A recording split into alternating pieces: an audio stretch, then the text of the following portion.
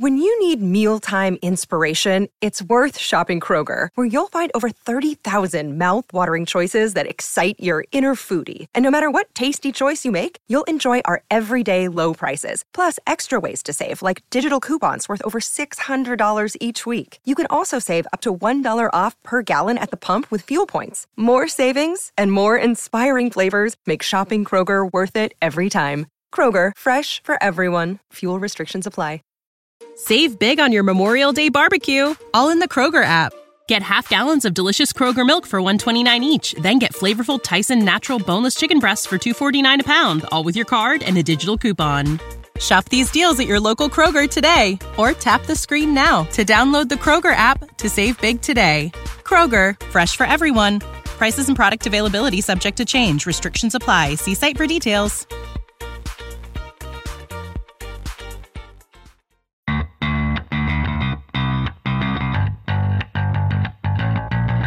Coming to you live from downtown Detroit, this is Benzinga's PreMarket Prep with your host, Joel Elconin. This is a volatile puppy here, isn't it? And Dennis Dick. I'm bidding a penny. I will buy the stock for a penny. With everything you need to start your trading day.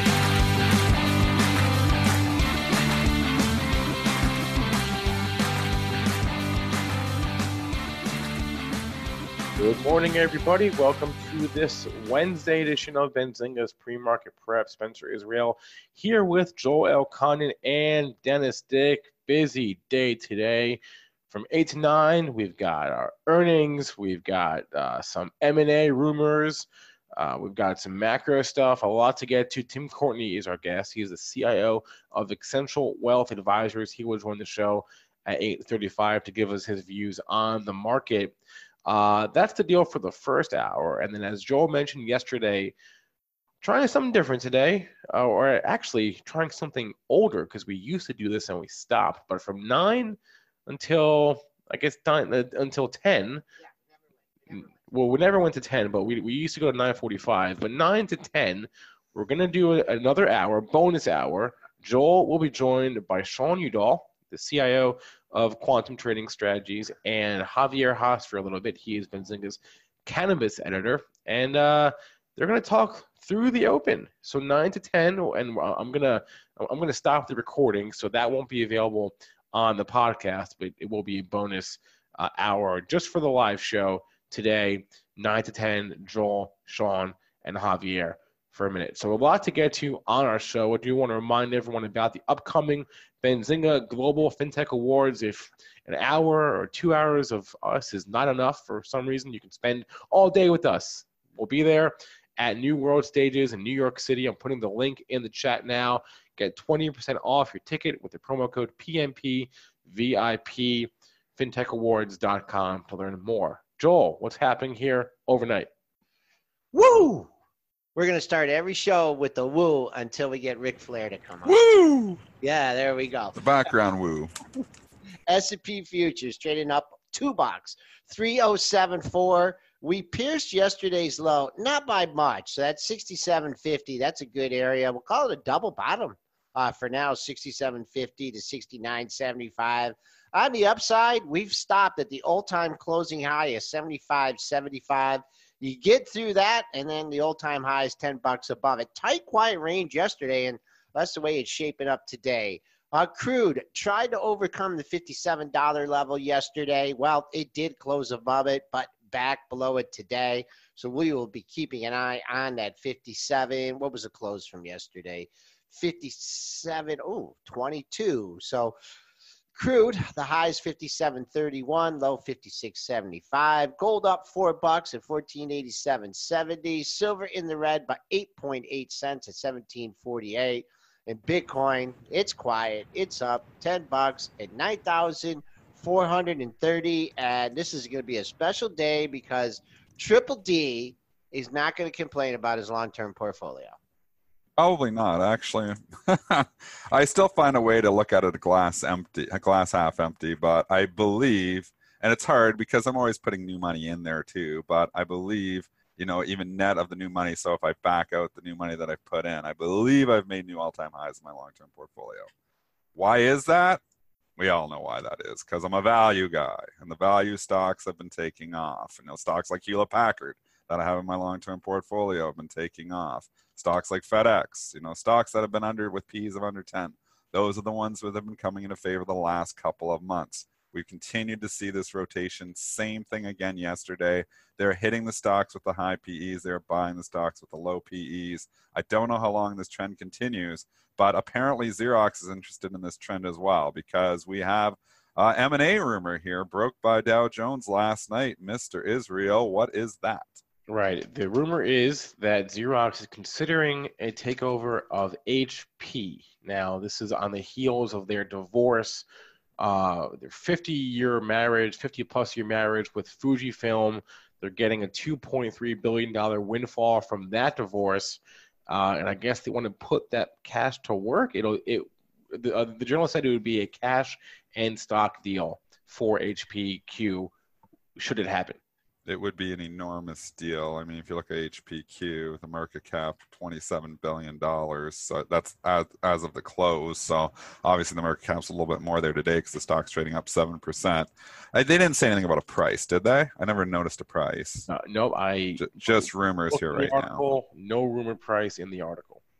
I mean, and obviously I'm an HPQ shareholder, so obviously I like this rumor, but just being said, it makes sense. I mean, HPQ is trading with a P of like 6 or 7 going forward. They are going to be a major player, if not the major player in 3D printing, which is still the future. There's still going to be a huge industry there. I know some of these 3D printing stocks have not performed, and valuations were just too nosebleed at one time. But, I mean, if you look at HPQ, it's the opposite of nosebleed valuation. The valuation's been in the gutter. It's 3.22%, trades with a forward P of 6 or 7. It's cheap stock. So maybe Xerox is looking, saying, hey, I don't know why, but obviously, there's going to be some synergies here as well with Xerox. So maybe this does make some sense. Stock is trading up $1.60 in the pre-market. I'm not sure I'm chasing it, but I'm already long, and I bought the earnings dip, which looked bad for a few days, but then started to turn around with this whole growth to value trade. And it's been performing well here for the last month. And now, obviously, we're performing very well this morning on the backs of this rumor. All right, let's take a look at HPQ here. That is the subject of Xerox takeout. We're trading up $1.62 at 20. Just right here at $20. So very, very difficult to talk about this from a technical perspective until we get a price. Yeah. So we will just sit back. And it's still just a rumor. And another thing, it is a rumor. Someone got really excited and go, whoops, and then they bought this up to 21. But I just want to point out something that Tiffany, right? Wasn't Tiffany getting taken out by LVH? And, oh, my gosh, 120, 130, 140. You don't hear anything. Right? Still holding on, though. It's still holding on. But there hasn't been any confirmation there yet. Yes. Yeah. So if you're in this, you got a target, $20 or whatever, and you're looking for more, just be aware. I mean, Tiffany's leaked a little bit. Nothing major here, but the high that, on that initial day, that's been the high of the move, 130.40. And the bottom area, 122.40. If you lose that, then you got a big gap to fill. But, when you hear these things with smoke, there's fire, you want to hear a price. And so far we haven't, but stay tuned. Obviously, very credible source. Wall Street Journal breaks a lot of, so this isn't coming from, just some backyard Twitter account. This is from the Wall Street Journal. So it is obviously more serious rumor. And there's probably something to it. Whether a deal gets done or not, that's still to be determined. Whether the premium is there that shareholders desire is still to be determined. I'm probably just holding on to it because I bought it just for the 3D printing aspect, and the stock is cheap. And I like my value stocks. And, in the last month and a half, I've been paid for that. It's been a rough couple of years, I'll tell you that, though, because my value portfolio has very much underperformed, what some of the other portfolios that are full of growth stocks have done. I just, it's a style of my investing. I like to know that I'm investing in something that is, that's got some value to it. I've always been that way. Maybe it's a CFA background. Maybe it's, the Warren Buffett reading his approach. But, I've always invested that way. So, anyways, I'm sticking with HPQ.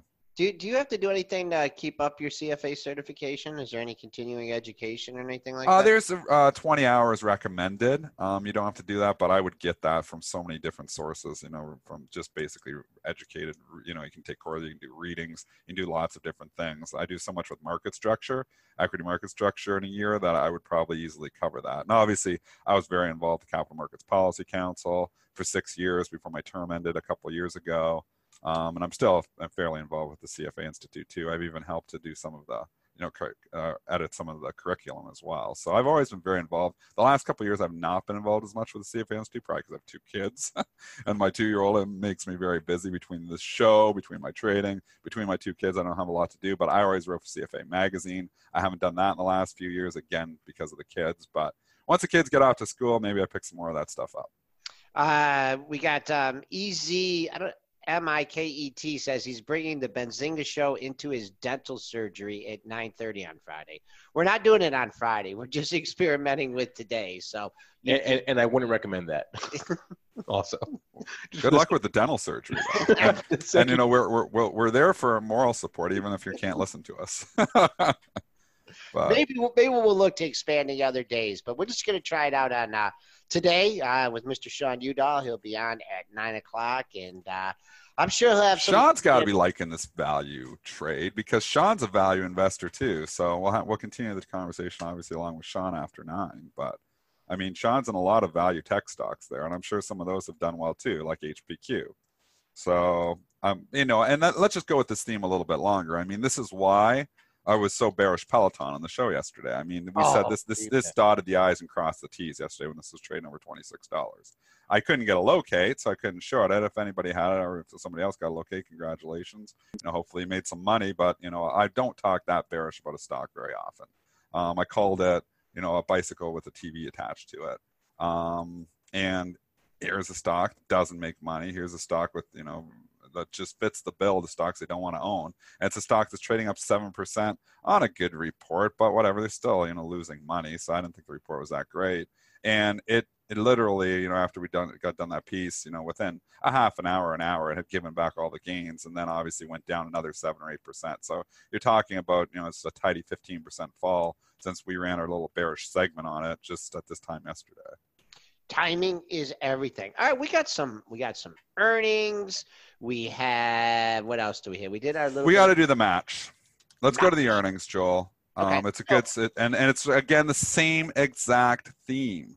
They don't want to own stocks with nosebleed valuations that aren't making money or are making very little money. And I think Match dots the I's and crosses the T's on this one too. Yes, they are making money, but it's still 50 cents. You can do the multiple on that pretty fast. It's trading with a pretty sky high PE. So it was a good report.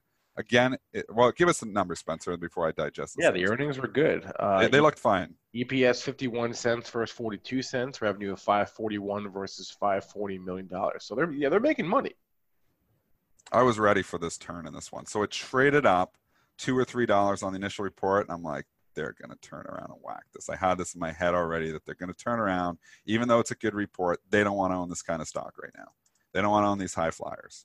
They don't want to own these former Momo names. And so I was looking and I'm like, okay, Match is going to be really fast, but I could see that somebody was bidding up IAC, and IAC obviously owns a ton of Match. It trades off of it, and Match turned around and it started going down. I smacked the IAC short, and obviously scalper blood and me cover way too soon, but it's down 19 points here now. So there's obviously the relationship that, I'm aware of. So 2 reasons I can make money on a trade like that.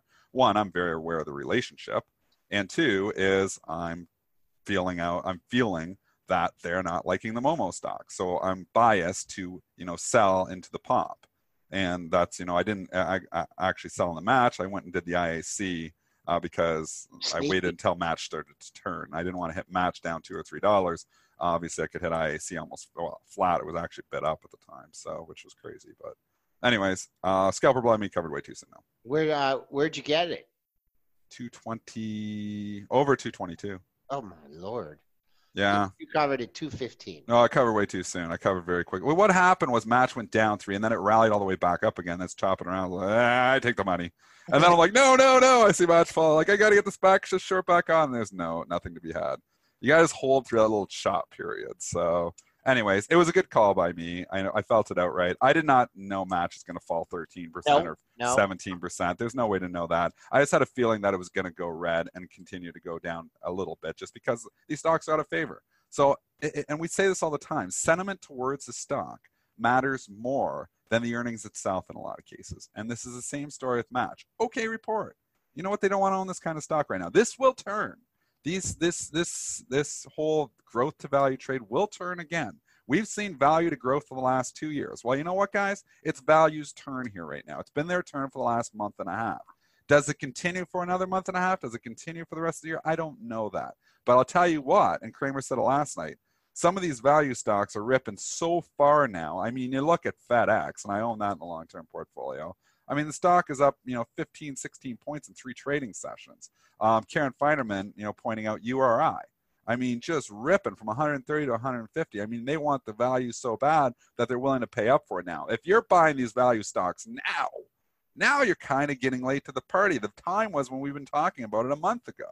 So there's still some stocks that haven't went yet. Macy's, started to break out yesterday. But you're seeing it across the board. If the PE is under 10, it's moved back in favor. Even General Electric, yes, they had earnings. Yes, they were good. But yes, it's the low PE that's attractive. Ford has taken off. Ford had a garbage report. Woo! The last 3 days, Ford's been taking off here too. $9. So, yeah, so it's just rotation. It's natural rotation that continues into the value names. I don't know there's no way to know how long this goes for, but it can turn on a dime. So you got to be careful. I would not be paying up, now buying FedEx at 165 when you could have bought it a week ago at 150, and you could have bought it a month ago at 140. I mean, you're talking about, really chasing here now.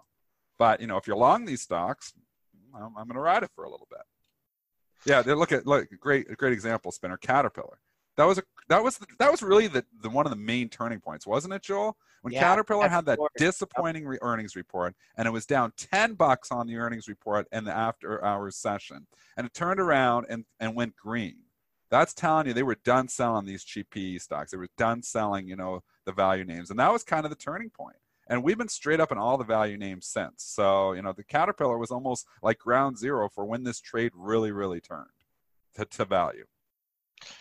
Dennis, do you look at, I know I don't, AAII sentiment survey? No, nothing. Now, because you got sentiment, you're looking at sentiment, right? I'm looking at feel. Like sentiment, you can just tell by price. You don't need an indicator to tell you sentiment. If you're not in the markets, maybe you need an indicator. I'm in these markets, 10 hours a day. I know what's in favor and what's not in favor by trading, and seeing what they're buying and what they're selling. Price tells you sentiment. And you can see that this, the media can preach it, and they catch it 2 or 3 days usually after we do. I catch the sentiment turn very quickly because I'm in the market. So, I can feel, hey, they're hitting these kind of names here right now. I mean, if you want a real indicator, Berkshire Hathaway is always a fantastic indicator for how value is doing. A lot of value stocks in it. When Berkshire is up there making new all-time highs, value names have come back into favor to a certain extent. He doesn't go and buy, stocks with PEs of nosebleed PEs. At least he typically doesn't, unless what was the stock that he bought that his helper bought and it wasn't Warren's pick? No, it's Teva. Was that Teva? Okay, well, that's again trying to be a value stock, but that's a value trap. So, right. But Berkshire Hathaway is a good gauge for, how value is doing. And Berkshire Hathaway's been taking off in the last couple of weeks too. Not surprising. All right, so we did I didn't even do tacticals in match. Dennis, you are really getting me off. You're really go to the match where it's off the lows. Yeah. What are your thoughts here? Well, there's a quiet buyer in here. I don't know if they're short options or short the stock, or they've been waiting to get long the stock. But you plunged. Your pre-market low is under $60. Your pre-market low comes in at this couple brackets after. Let's see, 56.78. So let's call it. There's 3 lows under 57. So I don't know. I just don't think, just the way this chart's looking, I think, the more you pull back to that 57 to 60 area, I think you find buyers. I don't know if they're short the stock or trying to initiate a long. Not really seeing anything on the on the monthlies. I see 58.68. So I'll just give you a zone, and I'd say 57 to 60 is buy zone for me here. trying to bring in a short. Where this thing can go on a pop, if you're short this thing and you just think it's going to go down to $50 today, the rebound high has been at 62.26. So you're going to be buying on, you're going to be lifting offers if it gets above that area. And UAC, same chart, or IAC, same kind of chart here. You did bottom. You're on your way back a little bit. Pre-market low comes in at 192.50. So a lot of ARB going on with this stock. And between IAC and match, it's all ARB. Yep. It's all risk ARBs. And, it's hard. You can't trade. And people say, oh, I'm just going to become a match IAC trader. I mean, for the most part, high-frequency traders got that whip pretty well during the day. But on an earnings report, I don't know why, but they're scared of it. They're scared more and they're not as active. And that's why you can get an opportunity to do a little bit of the ARB. And I like trading around the earnings reports. I've always liked trading sympathy. And this isn't a sympathy play. It's a pure play because they own so much stock of it. So there's understanding relationships. Like, this is my bread and butter. This is how I make my money. This is how I've made, honestly, my whole life, really, from a financial standpoint. Is not technical analysis, not, looking at the charts and trying to find where support and resistance in the trend is. It's from relationships and understanding the relationships. I know when TLT is down, the banks are typically higher. I make money because I understand that relationship and I trade that relationship. I know there's a relationship between match and IAC. I know there's a relationship between Celgene and Bristol Myers. It's called risk arbitrage. But, there's also relationships between all your food stocks. GIS and Campbell's have a relationship there. Lowe's and Home Depot are paired up. There's a relationship there. There's opportunities within those relationships. And when those relationships get out of line in the short term, a lot of times they come back in. Now, we know if you're talking pairs, it can get trendy and it can start to blow out. It's different things. But when you're talking about a Viacom versus CBS, that's risk arbitrage. CBS is going up $1. Viacom is going to follow suit to a certain extent, percent for percent, because they're getting taken over. That's pure risk arbitrage. There's opportunities in that trading. Harry wants to know how you find these relationships, and I think it's his 20 years sitting at a desk. Well, I know what they are. I have them all written down on a piece of paper, but there's places. There's like RiskArb. Isn't it riskarb.com or one of them? There's RiskArb places where you can find all the deals that are on the table. But it's also, those are the easy ones. I mean, those are the ones that everybody knows about. But there'll be relationships that form. I mean, I've traded Roku Shopify for a while here now. There's no actual fundamental relationship between Roku and Shopify, but they're both highly regarded Momo names. And that's why I'm more concerned about Roku into this report. Shopify has been in the gutter here for a while and looks like it's going to break down. I have a little piece in the long-term investment portfolio, which it's back down to where I bought it, and I'm kind of like almost feeling like getting rid of it. But I have so few Momo names that I want to have some exposure, and it's got the whole Canadian thing, which is another story we've talked about before. But I mean, I look at Roku. Maybe Roku's going to have, a rip on the report, and maybe it's going to be, I think they'll have decent numbers. The question is, do they still sell it anyways? I don't know.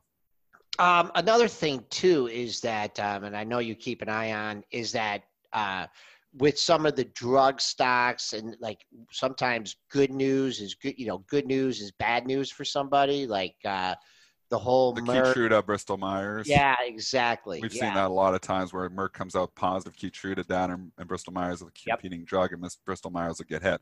That's not so much now. I mean, Keytruda is so big for Merck that it seems like Keytruda is solving everything.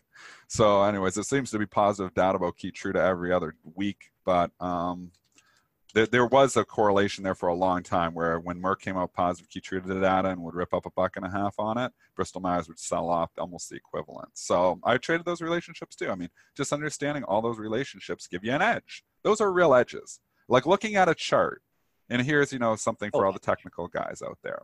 I mean, you can say, oh, I know how to analyze a chart better than anyone else. I mean, you got 6 million people looking at the same chart. So there's going to be a few other people that are probably going to analyze it in a similar way. Is it really an edge?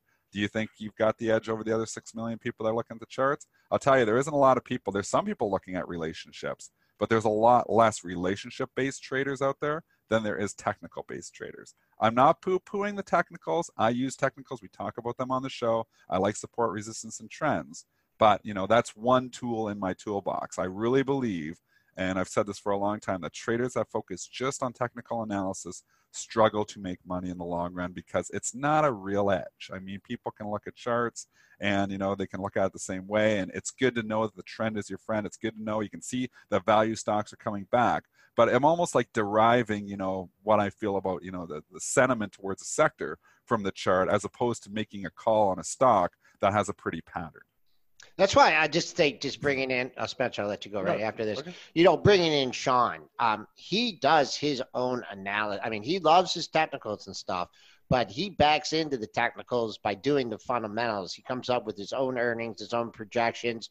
Sometimes they're quite different in the street, but he looks at the fundamentals and what the companies are doing. So I think that's his first tool. Yeah.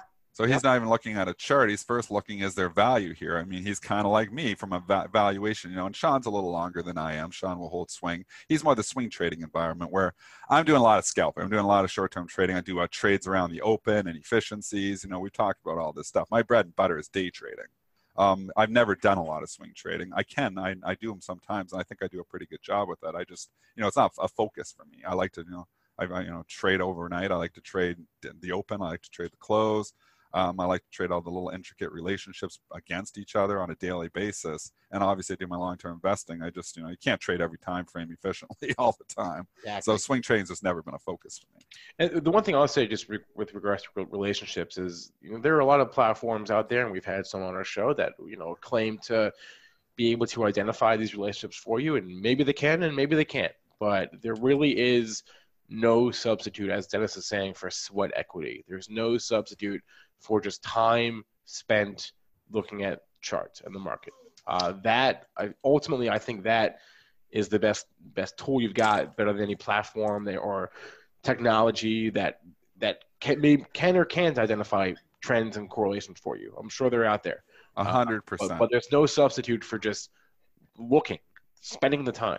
That's ultimately your best tool. 100% correct. And that's why I was saying, in a world where you have free trading through your Weebles, free trading from all your obviously a lot of your retail platforms here now, why not get your feet wet? Why do paper trading? I don't understand why we do paper trading anymore at all. Get in there, get a feel, because when you're trading something on paper, you don't have the emotion attached to it. It's not your real money. When you get in there and it's your real money, you're getting feel. That's experience, that matters. And I've always said, when you first start trading, don't expect to just come in and make money right away. If you do, it's a bonus. But usually it's more luck than anything, or you might just be benefiting from an overall bull market. I mean, right now the market's going up. If you're primarily a long trader, you're probably going to make money just by pure luck. But, you get into these and this is a good example. I started trading retail in 1996. And 1996, 1999 was just a huge bull market. I thought it was a genius. I was making money on every single trade. I'm like, I'm awesome at this. Then I started at Bright 1999. I realized I had no idea what I was doing. I was just lucky because the market was going up. So I was just benefiting. I'd buy Amazon and, I'd sell in the afternoon. I'd buy Amazon at 100 and I'd sell in the afternoon at 120. And I thought it was a genius. I mean, it was just a huge, ridiculous bull run. So I was just benefiting because everything was going up and I wasn't shorting stocks. But then you come in and you realize you're starting to learn from market makers, learn different strategies, learning relationships, learning different things. It's like, holy cow, I was lucky I was in a bull run. And what happened to a lot of those traders in the year 2000?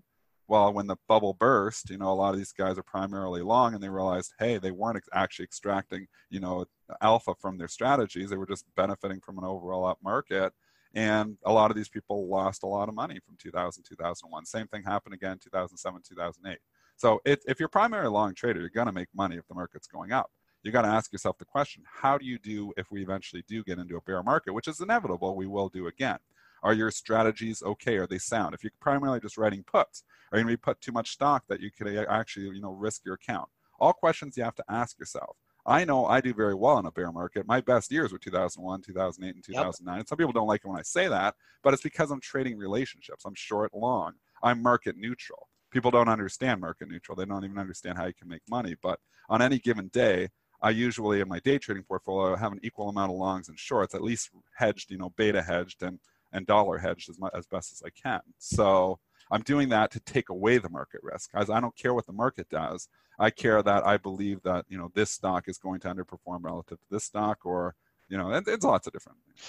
So. What was that relationship? Harry keeps on asking for the relationship website, Dennis. I did that, riskarbs.com. No, I don't know. Okay. There's one for all the deals that are out there. Oh, okay. Okay. There's a deal site. I went to it before. We might have some of this in the pro too. Do we have some of this? I'm trying to think. What's it called? Gosh. not deal book. Not. I write them down, so when I have a sheet of paper. It's literally all the stock deals. Now the cash deals you don't care about, like a Fitbit is useless. You don't care about that one because you already know the price. It's the all stock deals, like Celgene, Bristol Myers. That is point for point, not percent for percent. But for every 50 cents of Bristol Myers goes up, Celgene goes up 50 cents. So, that's just understanding because the deal is actually, I believe it's $50 in cash plus 1 share of Bristol Myers for every share of Celgene. That's how you get that. But then there's other deals like Viacom CBS is percent for percent. So when CBS goes up 2%, Viacom will typically trade up 2%. Now, if there's specific deal news, those relationships can go out the window, and that's the risk. That's why it's called risk arbitrage. If all of a sudden the merger, antitrust coming in, they might kill the merger, you can see those relationships blow out in a hurry. But on any given day, if there's no deal news, those relationships tend to hold. Now, all these deals that you mentioned are on Benzinger Pro. If you just filter by M&A, you can get every M&A. There you go. But that also includes rumors. It includes deals. And we'll clean up the Pro. We'll put a request in the Pro just to put the actual deals in there. Why don't we do that? Well, they are, but there's more to it. But maybe they can filter it just by deals. Like there's probably a way to do that they can just, quickly write, our coders can just quickly write it up. And then that would be a very handy tool. So I never even thought about that. Propose that. I'll pass it along. Yell it over at Brentster right now. All right, we'll yell at Brent right now. And if everybody else has ideas for the Pro, we always take ideas, So if you've got something that you're like, I'd like to see this in the Pro, let us know. And, we can, put, a request in there. Obviously, things take time to code them in. But if we think, there's a lot of people that'd be interested in that, we can add stuff to the Pro. Yeah. Just real quick, Roku.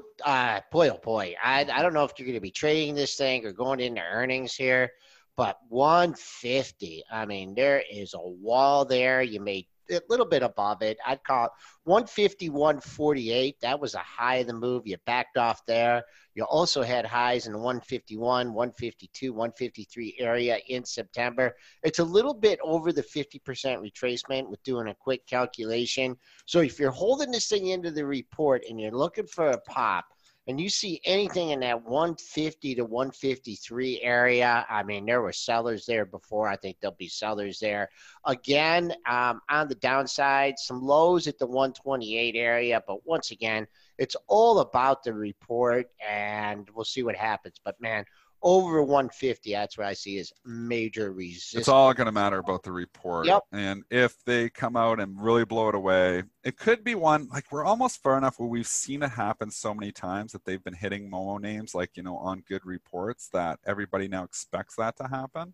And it could go the other way. So you just got to be careful. It's not necessarily always slam dunk. Once something happens, 5, 10 times in a row where they're hitting, not even, sometimes it's 3-4 times in a row. Sometimes it go the other way. So I think I'm completely hands off on Roku. I'd be biased to sell spike on it, but if the earnings really blow it away, it's a stock that's loved enough that it could continue. So I think I'm just hands off on it.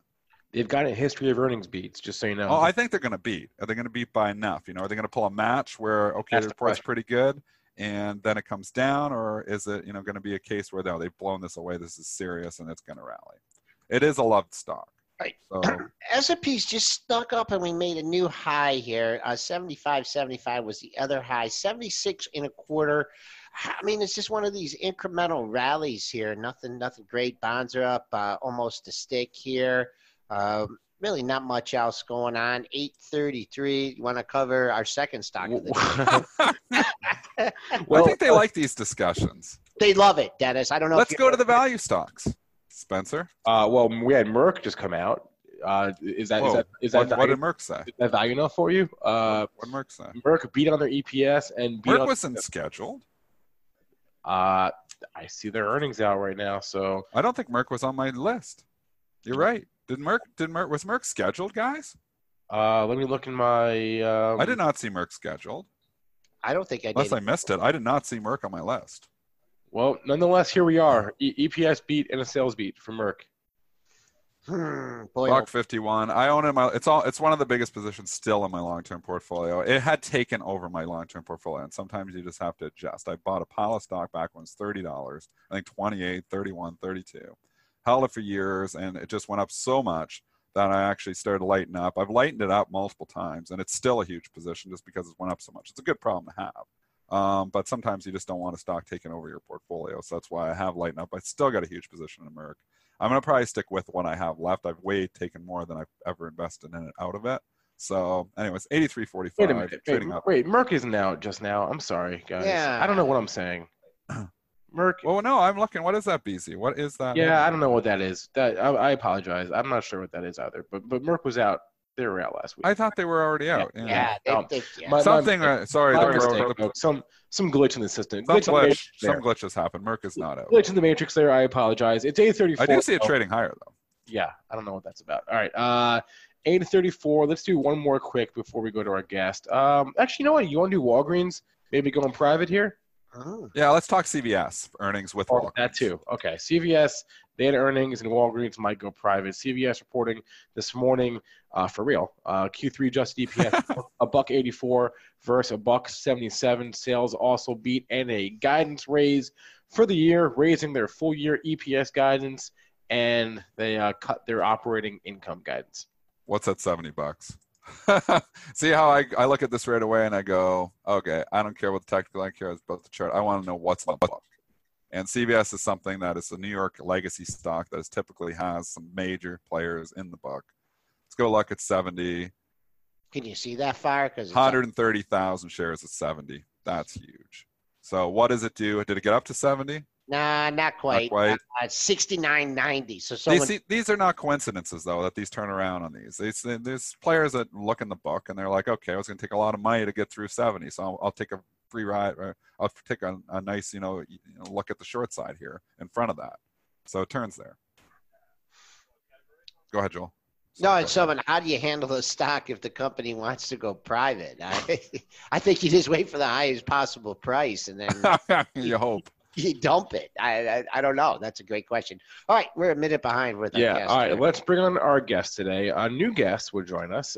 Tim Courtney. He is the CIO of Essential Wealth Advisors, and he's got a pretty good macro point of view, although I'm sure he has a take on what we were just talking about with our growth versus value conversation. So, Tim, good morning. Morning. Do you have any? I'm not sure if you're listening, but we were just talking about growth and value is in vogue right now, but that could turn on a dime here. Do you have a take there? Yeah. Well, I mean, except for just a few months, really, in late 2016, after the presidential election, value stocks have been on a kind of a historic, underperformance run against growth stocks, and it's been so consistent that growth has outperformed really since the middle part of 2014 is when growth really started to take over. You had the energy sector starting to falter, and for about a year and a half there, most of the S&P had negative earnings outside of tech and a few other growth areas. I think that it's probably time that value would start to outperform, and you start to see a little hints of that over the last couple of months. So I don't want to say it's time for value to start outperforming, but the underperformance has been so large.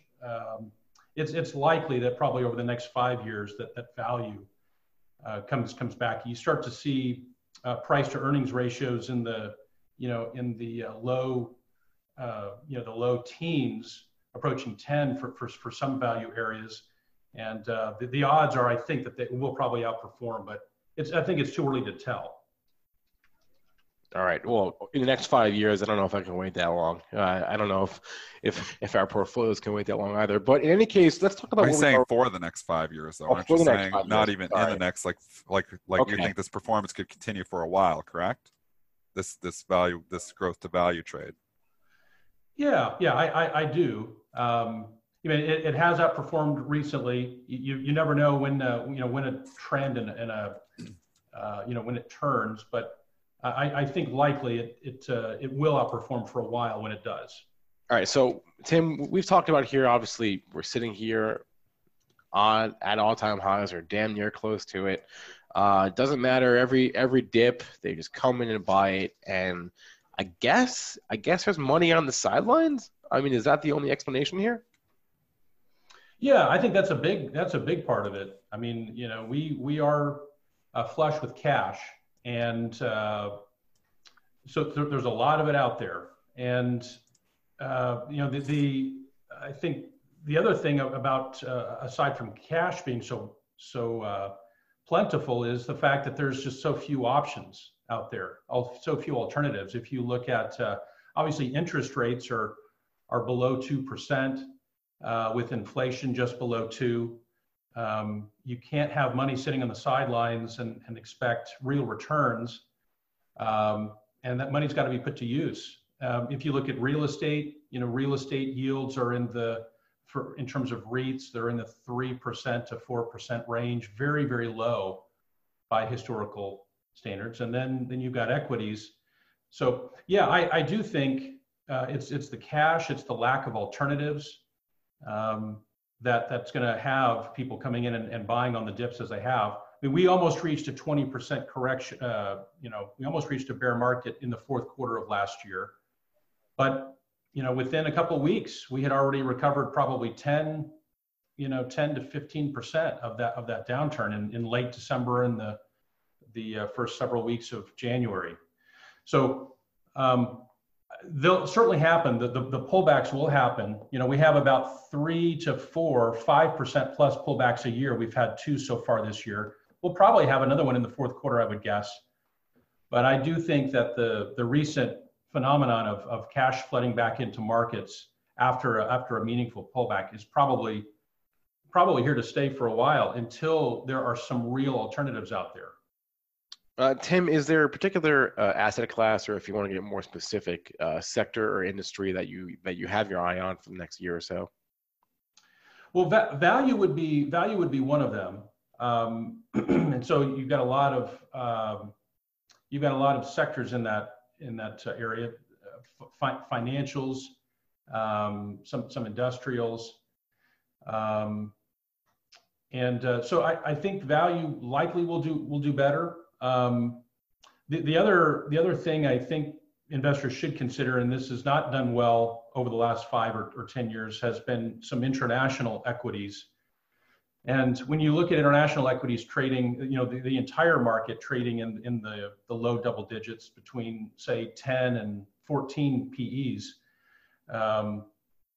you have currency risk there, but I think if you feel like you need to hedge the currency risk, I think getting exposure to those international assets, which are trading at very low prices, would also be a good asset class to consider. Tim, what constitutes a trend shift for you, right? I mean, we've talked about growth, value outperforming growth here, but everyone has their own different definition of a change in trend or a change in direction. So, like, when you're looking at different markets, what constitutes a trend shift? How do you determine for yourself that the trend has changed? Yeah, we don't, with our strategies, we tend not to make big shifts in our managed portfolios based on where we see trends moving, and so we don't really have a process for identifying them and acting on them. We generally utilize valuations more frequently than trend analysis, and and that does involve longer time frames, to be sure.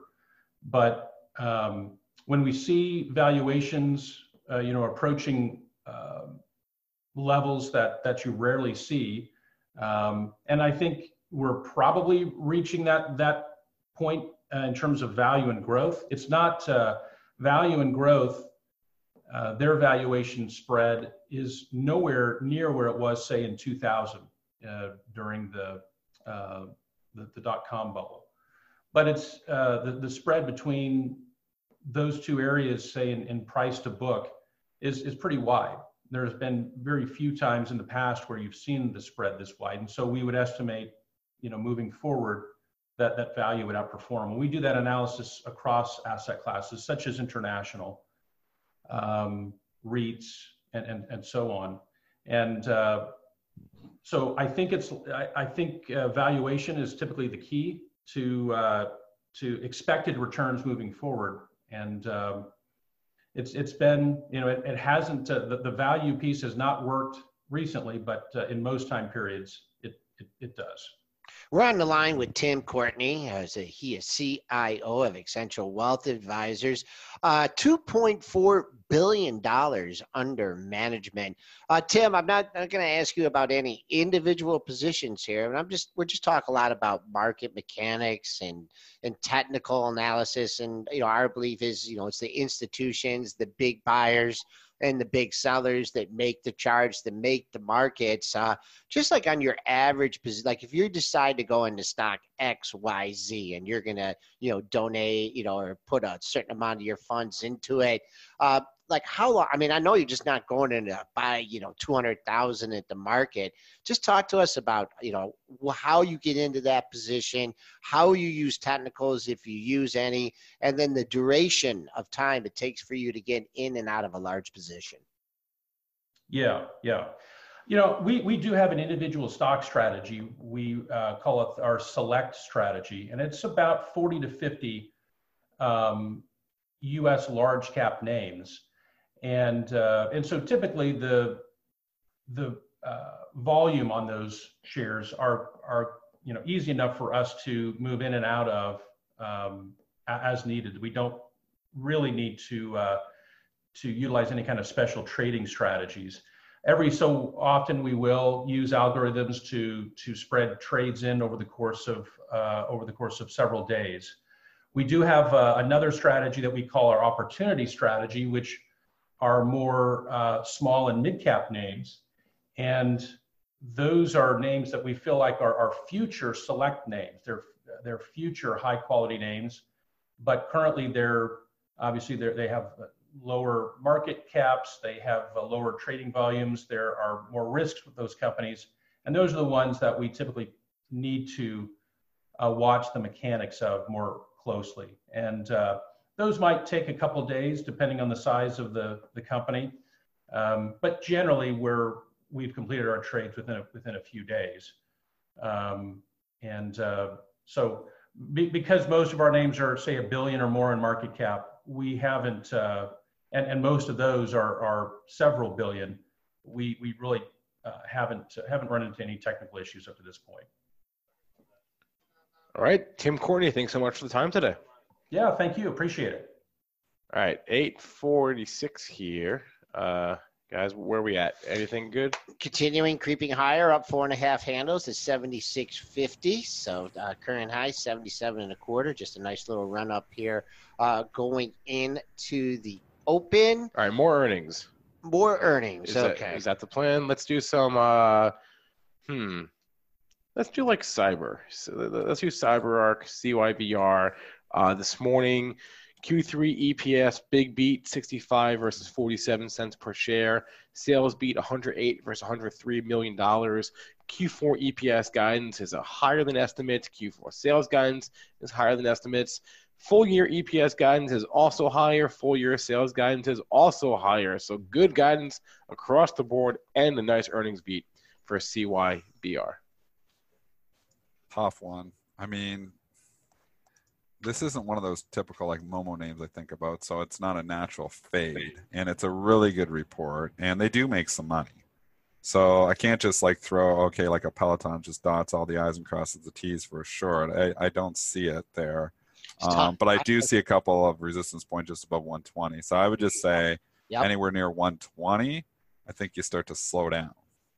Yep. Someone was asking about that earlier. At the time they were asking, I'm like, hey, it's at the highs of the pre-market session. So buyers are still lurking out there. And then just kind of the way we do our technical analysis, very similar. I went back to, towards the end of August, I see a 119.80 high.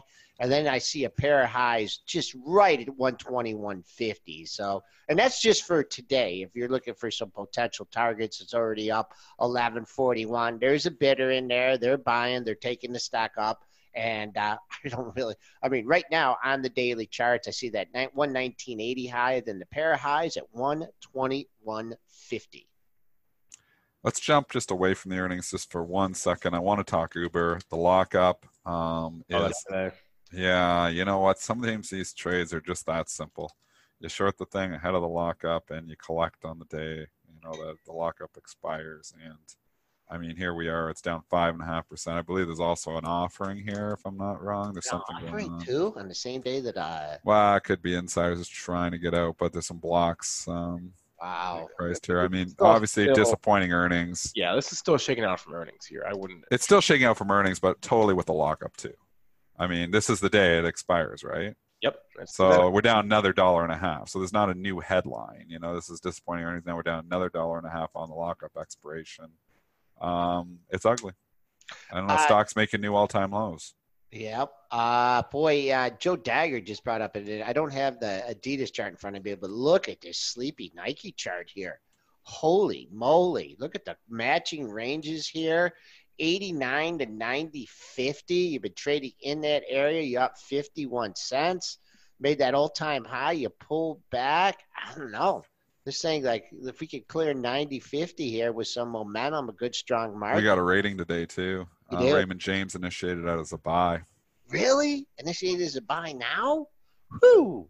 I don't know. I have a trading position, so I'll limit my comments, but I'll just say there was an RJ position there. Yeah, I'm just saying clearing, 90.50, real quiet range here. Wow, that's a bull move up here. But that's what I'm looking at. You see all those highs, 90.41, 90.53, 90.56, 90.34. Those are from the last 4 sessions. Still haven't cleared that area in pre-market trading. That's what is there anything at 90? Well, it's not exactly 90. We've kind of cleared her out, so I can go look at the book quickly. Yeah, there's nothing there. It's kind of like a secret algo there. It's one of the hidden algos that just keeps refreshing. Yeah, anything over 950, bip. It does happen. Raymond James is out hard this morning. Yeah, talk about the note. They are bullish. A lot of retail. Reinstating Under Armour at Outperform, giving them a $30 price target.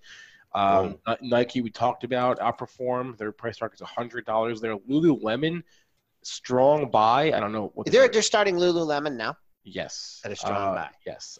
Sometimes you see these cases where an analyst left and they replace them with a new analyst and then they restart coverage. I don't know what the difference is between a strong buy and Outperform, but here we are nonetheless. And it got a $275 price target. So Lulu, Nike, Under Armour, Foot Locker as well. Outperform, $70 price target. The only sell rating here or underperform is Dick's Sporting Goods. They're underperformed there. But bullish on Foot Locker, Nike, Under Armour, and Lulu. All right, going to the retail there. That's interesting here ahead of the holiday season. I guess a little Thanksgiving late this year, so that kind of delays Black Friday a little bit. But man, I don't know. It's ahead of the earnings reports, with the exception of Under Armour. It's ahead of earnings season for retail. Let's just talk Under Armour. I mean, it shrugged that day off yesterday on Monday. The Sunday evening news dump, but.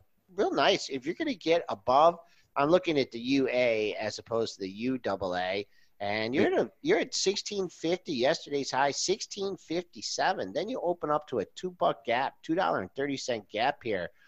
So let's see here if Under Armour can get in that gap, and then MCD got off the mat yesterday. I won my bet on Monday. You're gonna win. It's gonna be like the Twitter one. You're gonna win it by that like one little candle, and then the thing's gonna rip here now. Okay. All right. What about the Grubhub? Because we saw those like 8 downgrades in one day. That was the low. That was the low, and it's been climbing since. We saw a little bit of insider buying there last night. I don't have a position on this yet, but I don't know. I think this is a stock that could show some life here today. There wasn't huge insider buying, but there was multiple directors buying, including the CEO. I'm just trying to look at the amounts. Yeah, this is the CEO. Yeah. So 1, 2, 3, 4, 5, 6 insiders bought. 6 insiders were disclosed buying, and one was the CEO, and it wasn't a huge position. I believe the CEO bought a few thousand shares. If you were an analyst on that day and you saw like 7 other people were downgrading it, wouldn't you say, "Oh no, I'm going to upgrade it"? Part of the herd. Yeah. That analyst would have been the right one, because we've come back from those lows, and you know what? Is this one, you throw her in the long-term portfolio and forget about it? Like, I haven't analyzed this from a fundamental basis, but this stock was one time was a $150 stock. Don't be a hero. Don't be a hero. Don't be a hero. Well, sometimes okay. But it stopped going down, Spencer. It stopped going down. Is it calling a bottom if it's not going straight down? It's went up for 3-4 days in a row. Do you get? I honestly, I think there's a trade in here. I think there's a trade to 40. So, and I'm not saying, you go in here and you buy it at 36 today, but I'm not saying you don't either. So I have no position, but I kind of like it for a trade here. Just, I think there's room here in Grub. Do you get like getting Taco Bell delivered to your house for, an extra $2.50 surcharge or something? That's what Grubhub does, right? Yeah, they do. Among other Uber is competing not with just Uber Taco Eats. Bell. I don't know why you're so What kind of do they make money? Does Grubhub make money? Let's find out. I believe they do. I think they make money, don't they? Let's check real fast. We got a forward PE on this thing? Yeah, they're profitable. They're profitable. You know what? I'm not buying it, but you never know. I never say never. I don't have no position right now, but I'm interested. We'll say that in the GRUB. All right, S&P still up 3.75 handles. We got about 5 minutes, and in 5 minutes, Dennis is going to go bang on the keyboard there until trade the open. We'll be joined by Sean Udall, and he did a little preview tweet of what he's going to be talking about. So 5 minutes left here. I looked at the ratings today, Dennis. Did anything really catch your eye? I didn't really see nothing really. There's no big names in there. We went through Lowe's has upgraded Credit Suisse. That's notable because Lowe's is a widely traded stock and is trading up $1 here in the pre-market there. And it's one that's held up. This is a stock that's not far from all-time highs. So LOW looks interesting. I'm looking at the downgrades and trying to see. I do see Weight Watchers catching a downgrade. That one's obviously just chasing a bit, although the stock was actually up yesterday. That Weight Watchers turn. No, I'm sorry. It's the earnings were last night. So I was looking at the chart. Its stock's down $6. So this is That's chasing. A big move. Whew. Yeah, off the earnings there. WW. It was last night they reported. Let's do the Weight Watchers report. All WW International. They don't like being called Weight Watchers. Oh, yeah, exactly. So EPS 68 cents, beat by 2 cents. Sales missed 348 million versus 352 million. They did raise their full year EPS guidance, however. They raised it by about 8 cents. So I don't know if that's I don't know if that's the reason why. Stocks had an impressive run. We know it was $100. I think you can forget about $100. I don't think it's getting there anytime in the near future or ever. But $16 a low back in May. It's come up to 37. It's time to cool off a bit. I mean, anybody who bought this in the last 6 months made a lot of money. It's time to cool off a bit.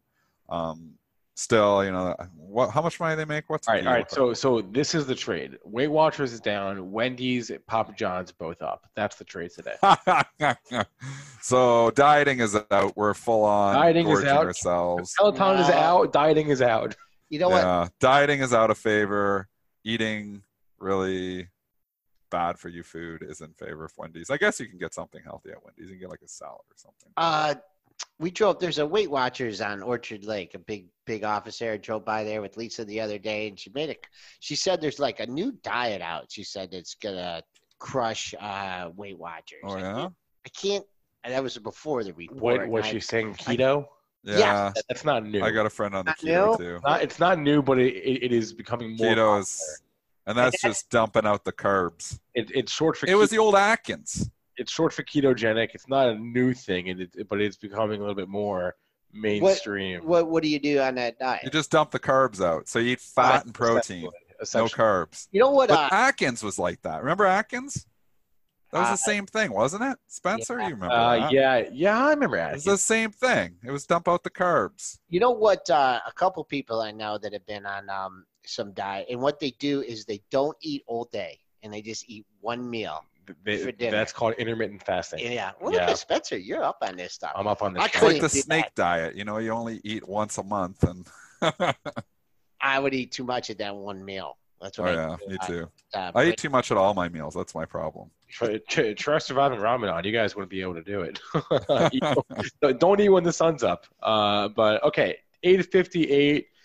Imbalances. AT&T 145,000 to buy. CVS 80,000 to buy. Mickey D's 60,000 to buy. Those are all notable here this morning. Square, which reports after the bell, has 40,000 to buy. Still have it in the long-term portfolio.